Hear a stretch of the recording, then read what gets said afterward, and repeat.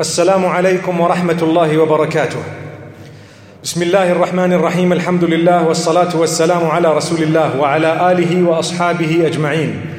We praise Allah subhanahu wa ta'ala. We thank Him upon all conditions. We send blessings and salutations upon Muhammad sallallahu alayhi wa sallam, his entire household, all his companions without exception. We ask Allah subhanahu wa ta'ala to bless them all. And we ask Allah subhanahu wa ta'ala to bless every single one of us and to grant us goodness in this beautiful month of Ramadan. My beloved brothers and sisters in Islam, sometimes the rules and regulations that Allah subhanahu wa ta'ala has laid down are not understood by us. Sometimes they are not understood by a few of us. It is important that we ask in order to understand. And even if we don't understand, it's our duty as believers to adopt the law of Allah subhanahu wa ta'ala. For example, people ask a question.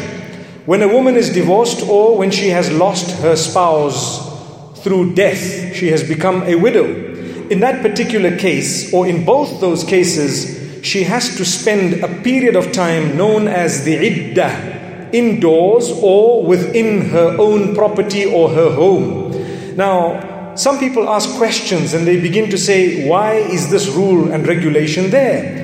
The truth is, it is there in order to protect you, in order to save yourselves from rumor, from various other issues and problems.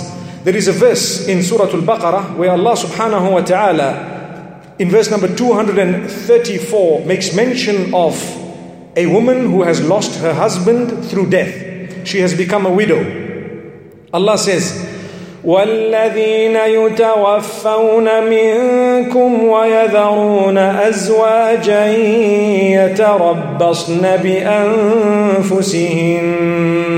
يتربصن بأنفسهن 4 أشهر وعشرا. Those from amongst you who have passed away leaving behind wives, those wives should spend a period of iddah, meaning alone, 4 months and 10 days. Now the question is, why? That's a question. Obviously, we may not know a lot of the reasonings. Before, people used to say it's to ensure that the woman is not expecting, she hasn't conceived, she's not pregnant, and various other reasons. But let me explain. When you've lost your husband and you're so excited, you come out of the home, you're dressed up, you have perfume on and all this jewelry and so on, I'm sure people might start doubting. There might be a rumor. Was she involved somehow in this man's death? So to save you from that, Allah says, spend a period of time thinking, pondering. It is not a prison sentence. You don't have to be within one room. You don't have to be indoors in the sense that if you have a property, you're allowed to come out. And for necessity, you're allowed to leave the home. You might ask, what is that necessity? That necessity is determined by you. If you think it is absolutely necessary for me to leave the home right now, then you leave that home and come back as soon as you can. On condition that you're not going out to socialize, to have a laugh, to go out perhaps for something that is just going to be chit-chat and so on. Because it will give you a time to ponder, to reflect, to collect yourself, to realize that there is something coming ahead. I'm going to be living now without this husband of mine who's been there for so long. And thereafter you come out, you emerge from this 4-month and 10-day period, a person who is already guided, a person who has some form of a plan. You now know where you want to be, what you want to do, and so on. For those who have jobs, for example, and they are the breadwinners of the home, they might lose their jobs if they leave that particular job for 4 months and 10 days. The scholars have given permissibility to go out if necessary, even to work. For medical reasons, you can leave. If you are the only person, say for example, who can take the children to school, for example, and in some countries nobody else can do that for you, you are permitted to leave. Because that is a necessity. But where it is unnecessary, you should remain indoors. Like I said, you will be protected from rumor. You will be protected from people's comments, from people saying things. The worst feeling is you're trying to deal with the death of your husband and people are accusing you of involvement in his death. May Allah subhanahu wa ta'ala protect us all. May Allah subhanahu wa ta'ala grant us guidance. Remember, never utter words that are hurtful, and at the same time, never give people reason to utter words that are hurtful. So my brothers and sisters, it is in order to save yourself from all of this type of statement or this type of situation. Some people, when they are on that low, the period is a very low period in terms of emotions and so on. You find predators who come in and say soothing, cool words, and on the rebound, as it were, we tend to fall in love. But it's not falling in love. We want to marry immediately without realizing this is wrong. If you give your time, if you give yourself that time, you will come to understand. You will be able to look clearly. You will be able to study and so on. So there are many points of benefit for this beautiful ruling from Allah subhanahu wa ta'ala. I think the difficulty today is we've made it out as though it is a prison sentence for this female, and that is why a lot of the women tend to argue and they tend to debate. What is this iddah all about? My beloved sisters, remember, if Allah has ordained something, if Allah has prescribed something, it can only be the best for you, especially in this case, clearly mentioned in the Quran. May Allah subhanahu wa ta'ala protect all of us. May Allah protect our widows. May Allah subhanahu wa ta'ala grant us the ability to marry those who are widows. Many of us, when we want to marry, we look for the youngest and the best of the lot, not realizing that there is great reward in looking at those who are widows perhaps. May Allah subhanahu wa ta'ala help us and guide us all. Now we move on to the way to give charities.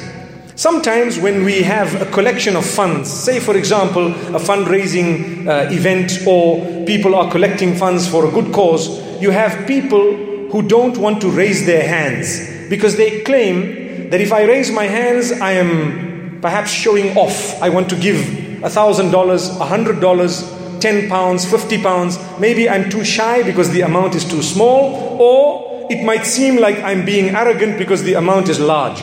So people don't want. Allah subhanahu wa ta'ala makes it clear that it's better for you to conceal your charities. But if you have to make it known for the right reasons, there is no harm. It's correct. It's still acceptable. At the time of the Prophet sallallahu alaihi wasallam, some of the charities were given and they were made known. People came in front of all the Sahaba radiallahu anhum and put forth their wealth. So this wealth was extremely, meaning in figures, it was a lot.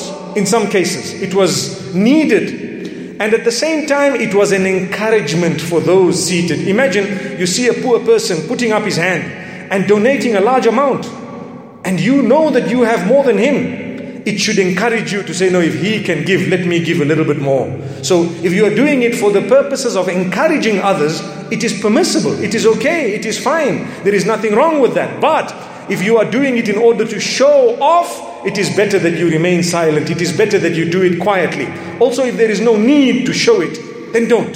So Allah subhanahu wa ta'ala makes it quite clear. Verse number 271 of Surah Al-Baqarah, Allah says, إِن تُبْدُوا الصَّدَقَاتِ فَنِعِمَّا هِي وَإِن تُخْفُوهَا وَتُؤْتُوهَا الْفُقَرَاءَ فَهُوَ خَيْرٌ لَكُمْ. If you are to make manifest your charities, it's okay, it's good. But if you are to hide them and give them quietly to the poor, then it is better for you. It is definitely better for you. It will result in the forgiveness of your sins. So when we give charities, one of the benefits is Allah forgives our sins. Subhanallah. يُكَفِّرُ عَنْكُم مِّن سَيِّئَاتِكُمْ. Allah will expiate, meaning Allah will cancel the sins that you have committed as a result of you being charitable. Imagine, every day we are speaking of charities as well. How important it is to give. Let us learn to give, even if it means a little. So this is Allah subhanahu wa ta'ala. He says He is the one who knows your intention. So when you give, then He knows why you are giving. Try and be a person who gives for the right reasons. And Allah subhanahu wa ta'ala also explains in the next verses, Allah says, those who are really in need, those who are poor and they are really in need, you will have to go out to hunt for them. They don't beg. they don't ask, they don't come and seek, you will have to find out. An effort is required from you as well. Because those who come and beg, you know, they have come to beg. Those who are in dire need, Allah subhanahu wa ta'ala says, you will have to go out to hunt for them. In fact, Allah says the ignorant person might consider them wealthy because they restrain themselves from asking. So when you look at a person, you might think, this man is wealthy. You don't know he is struggling to make ends meet, but his honor and his dignity does not allow him to go out and beg. He knows, I'm a mu'min, I'm a Muslim, I have hands, I have legs, let me go out, try and work, perhaps I'll try and make ends meet. Remember, my brothers and sisters, those are the types of people that we need to assist first. They don't go out, we should be going to them. So Allah says, verse number 273, Surah Al-Baqarah, يَحْسَبُهُمُ الْجَاهِلُ أَغْنِيَاءَ مِنَ التَّعَفُّفِ. An ignorant person would probably consider these people wealthy because of the person restraining himself from asking and from begging. And this is why Allah subhanahu wa ta'ala says, verse number 274 of Surah Al-Baqarah, الذين ينفقون أموالهم بالليل والنهار سرا وعلانية فلهم أجرهم عند ربهم ولا خوف عليهم ولا هم يحزنون. Those who spend their wealth at night and at daytime, openly and hidden, Allah subhanahu wa ta'ala says they will have their reward with Allah, and they need not fear. They will not be scared at all. They need not be scared and they need not be fearful. Allah will protect them. Allah will look after them in this world and the next. Imagine, this is all the virtue of giving, being charitable. The primary reason for this is our hearts are supposed to be connected to Allah, not to materialistic items. The more you connect yourself to materialistic items, the more you disconnect from Allah subhanahu wa ta'ala. Yes, everyone wants wealth, but at the same time, my brothers and sisters, do not want it in a way that it comes in the path between you and Allah. So you have to choose my money or Allah. No way. It is always only Allah.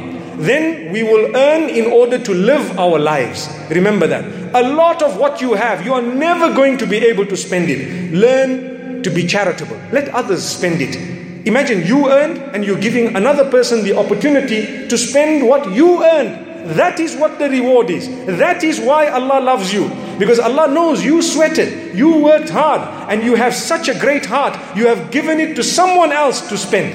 Amazing. So Allah says, hang on, we will forgive your sins as a result. We will ensure that you are not scared on the day of judgment. We will ensure that you have no reason to be fearful on that particular day, nor to be sad. May Allah subhanahu wa ta'ala grant us ease and goodness. That having been said, we know there are a lot of poor people around, and we know that times are tough, and we know that in the economy of every nation there will always be a dip. And during that time, people will be tested. Those who have wealth, they will want to make money somehow. They will want to increase their wealth. And sometimes a quick way is a haram way. So Allah warns us, save yourselves from sickness, from harm. Save yourselves from the loss of the hereafter.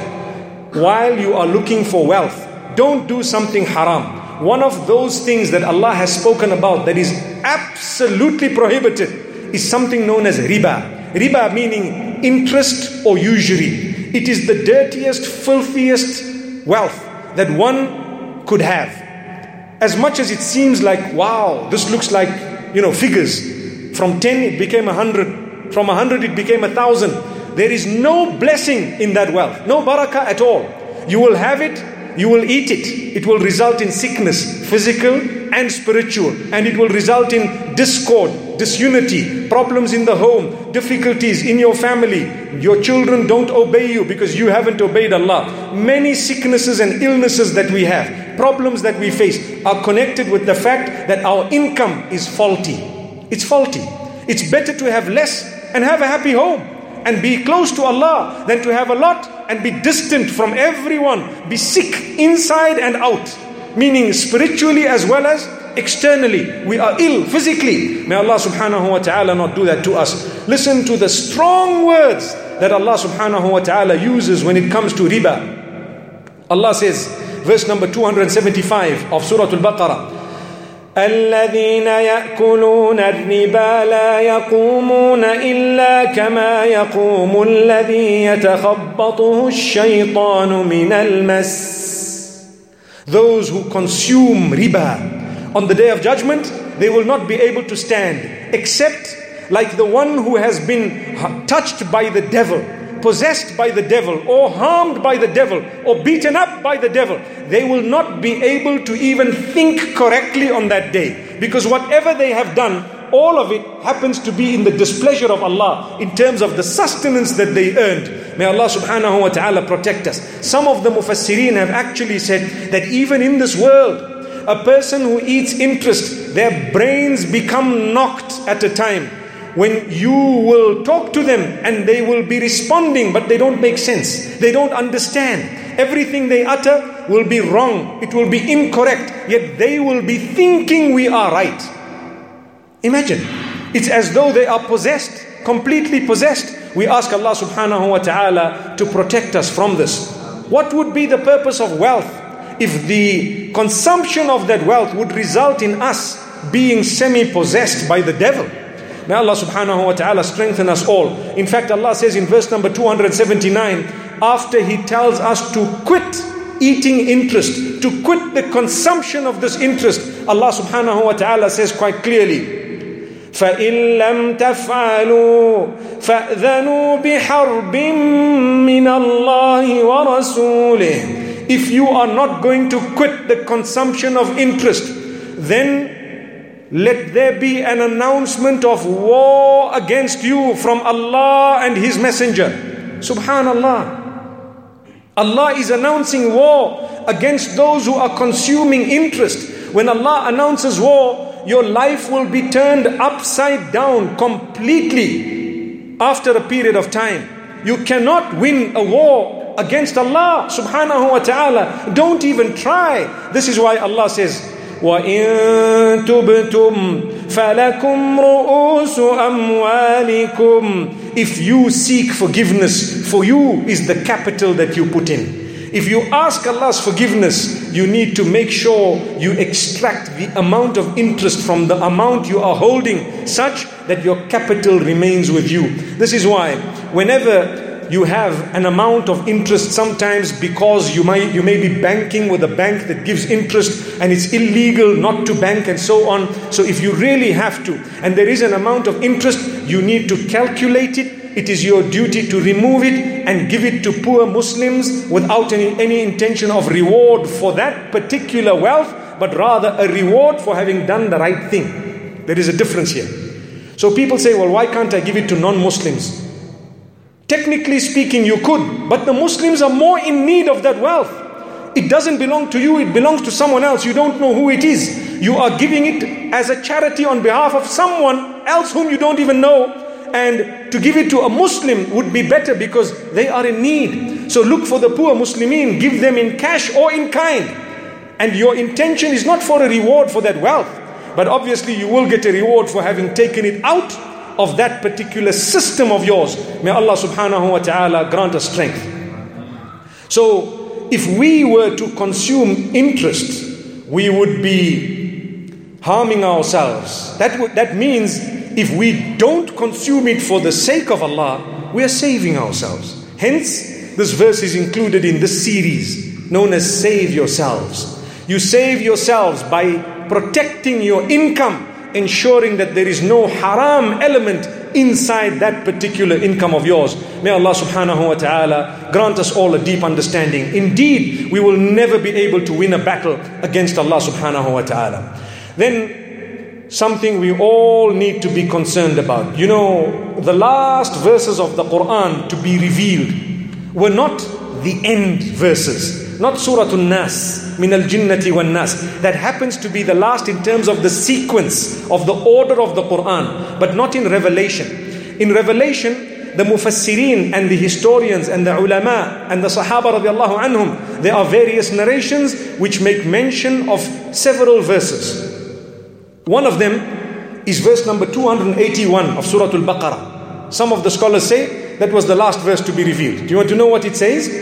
Allah subhanahu wa ta'ala says, وَاتَّقُوا يَوْمًا تُرْجَعُونَ فِيهِ إِلَى اللَّهِ ثُمَّ تُوَفَّى كُلُّ نَفْسٍ مَا كَسَبَتْ وَهُمْ لَا يُظْلَمُونَ. Fear the day in which you are going to return to Allah subhanahu wa ta'ala. Fear the day of return to Allah subhanahu wa ta'ala, and then you will definitely be given all the details of your deeds. Everyone will see the result of their deeds and nobody will be oppressed. So save yourselves from the torment of the hereafter by being conscious of the fact that there is a day in which I will have to answer to Allah subhanahu wa ta'ala for everything I have done. No matter what you've done in your life, Allah knows it and you will be asked about it. There is only one way out. What is that way? That way is the way of tawbah, repentance. Allah says, no problem, no harm. You are not proud of some of the things you've done in your life? Okay, delete them. How do you delete them? You need to admit to us that you did something wrong. You need to regret it. You need to seek forgiveness from us, and you need to promise you won't do it again. Once you fulfill these 4 qualities or these 4 characteristics or conditions, you will be forgiven completely. We won't even ask you about it in most cases. We won't even ask you. It's deleted, gone, and it's even forgotten by the angels. So this is why, my brothers and sisters, be conscious of what you have prepared for tomorrow to present to Allah subhanahu wa ta'ala. If a person comes to you, to your home, and mashallah they bring a gift for you, you are happy. You will invite them again. They brought a beautiful gift for you and they came. You're happy. When we go to meet Allah subhanahu wa ta'ala, what are we going to take? Are we going to take all the evil deeds that we've done every single day? Are there no good deeds that we would like to do so that we can present them to Allah? He doesn't need material items. In fact, He doesn't even need these deeds. But if we present them to Him, He will grant us Jannatul Firdaus. We will be the ones who will be saved from the fire. When we've presented deeds to Allah subhanahu wa ta'ala, we've shown Him that, oh Allah, I was weak, I was human, but I tried my best to please you. Where I faltered, I turned back to you as quickly as possible. Oh Allah, this is a gift of Allah subhanahu wa ta'ala. My brothers and sisters, extremely important point. Let's become conscious of this. Ameen. Then we move on to saving ourselves from discord when it comes to business, when it comes to money matters. How do we do that? The longest verse in the Quran is verse number 282 of Surah Al-Baqarah. The longest verse. It's known as Ayatul Mudayana.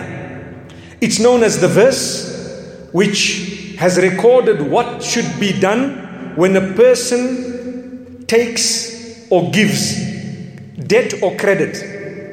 This is something absolutely important.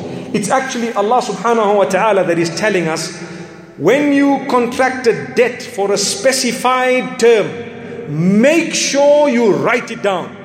The weakness with us, we don't write things down. It's between yourself and your son, yourself and your father, yourself and your brothers, and you don't write it. You started a business and you think to yourself, you know what? We friends, we family, nothing will go wrong. That is not correct. Allah says, save yourselves from the tension and the stress and the discord and the disunity and the split that will happen in your home if you don't write all of this by writing it down. Make sure you write it, no matter what. Imagine, even if you are about to die or you are on a journey, Allah subhanahu wa ta'ala says, write things down, important matters. Get a few witnesses, let them sign or let them bear witness. Subhanallah, many of us are guilty of not doing this. So many business transactions, so many things we want to be done, but they are not written down. Write them down. It's a sunnah of the Prophet ﷺ. In fact, it is an instruction from Allah. Listen to what Allah says in that beautiful long verse. I'm only going to read a short part of it. يا أيها الذين آمنوا إذا تداينتم بدين إلى أجل مسمى فاكتبوه. O you who believe, if you have contracted a debt for a specified term, make sure you write it down. Subhanallah. And then Allah subhanahu wa ta'ala says, and bring witnesses to bear witness as to what has happened. The transaction, I owe this man so much, please bear witness. Or this man owes me so much, please bear witness. This is something absolutely important. My brothers and sisters, many of us take this for granted. I have come across so many cases in my own life where the father passes away, the children are in business with the father, nothing is written down, and the brothers are fighting. The one says, I did more than you, mine is more. Or one says, I was in the business while you were not in the business, so I own more. And trust me, they stop talking to each other, they begin to hate each other, they suffer so much of discord just because it was the father's fault. He didn't write things down. Subhanallah. Very simple. Tell them, look, yours is 10%, yours is 10%, mine is 50%, your mother's is so much, your sister's is so much, and whatever else you want. Give them a share of your business. Make sure you've written it down. Make sure you know. Here, we're not speaking about inheritance. We are speaking about writing things down when you are dealing, when something has happened, when there is a partnership, any transaction of importance, make sure it is written. Allah subhanahu wa ta'ala has actually revealed this in the longest verse in the Quran. Go out and read it.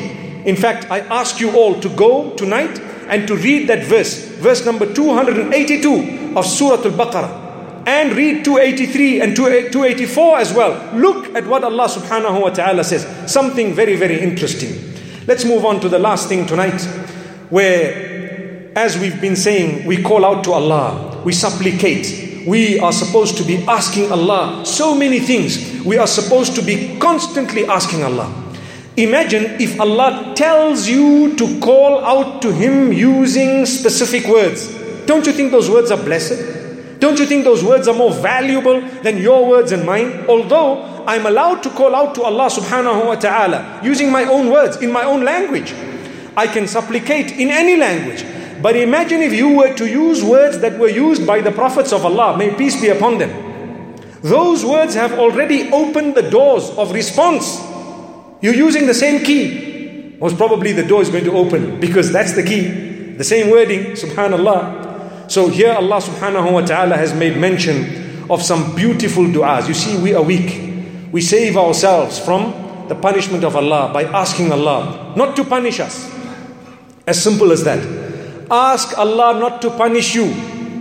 And if you are sincere, He won't punish you, because that will be recorded. When your book is open on the Day of Judgment and the deeds are out, your statements are out, Allah will see that so many times you said, oh Allah, don't punish me. Oh Allah, don't punish me. Oh Allah, please don't punish me. When He sees that He is Ghafurur Rahim, most merciful, most forgiving, do you really think He's going to say, no, I'm ignoring this, I still want to punish you? We have hope in the mercy of Allah. My brothers and sisters, we have hope in the mercy of Allah. When we have asked Him not to punish us, we hope that He will not punish us. Verse number 286, Surah Al-Baqarah. رَبَّنَا لَا تُؤَاخِذْنَا إِن نَّسِينَا أَوْ أَخْطَأْنَا. Oh Allah, do not hold against us our forgetfulness, wherever we have forgotten or where we have made a mistake. Oh Allah, do not hold it against us. رَبَّنَا, O our Rabb, وَلَا تَحْمِلْ عَلَيْنَا إِصْرًا كَمَا حَمَلْتَهُ عَلَى الَّذِينَ مِن قَبْلِنَا. Oh Allah, do not burden us with the burdens that you burdened those before us with. Subhanallah. We are asking Allah, oh Allah, don't put on our shoulders what you've already put on other people's shoulders that we've heard about. And then we are saying, رَبَّنَا وَلَا تُحَمِّلْنَا مَا لَا طَاقَةَ لَنَا بِهِ. Oh our Rabb, do not place on our shoulders burdens that will be too big for us. We won't be able to go through that. Oh Allah, protect us. Don't test us with tests that will be too difficult for us. Wa'fu anna, and pardon us. Waghfir lana, and forgive us. Warhamna, and have mercy on us. Anta maulana, you are our protector. Fansurna ala al-qawmi al-kafirin. So grant us victory over those who disbelieve. May Allah subhanahu wa ta'ala bless us all. May He grant us goodness. Wa sallallahu wa sallama wa baraka ala nabina Muhammad. Subhanallah wa bihamdihi, subhanaka Allahumma wa bihamdik. نشهد أن لا إله إلا أنت نستغفرك ونتوب إليك.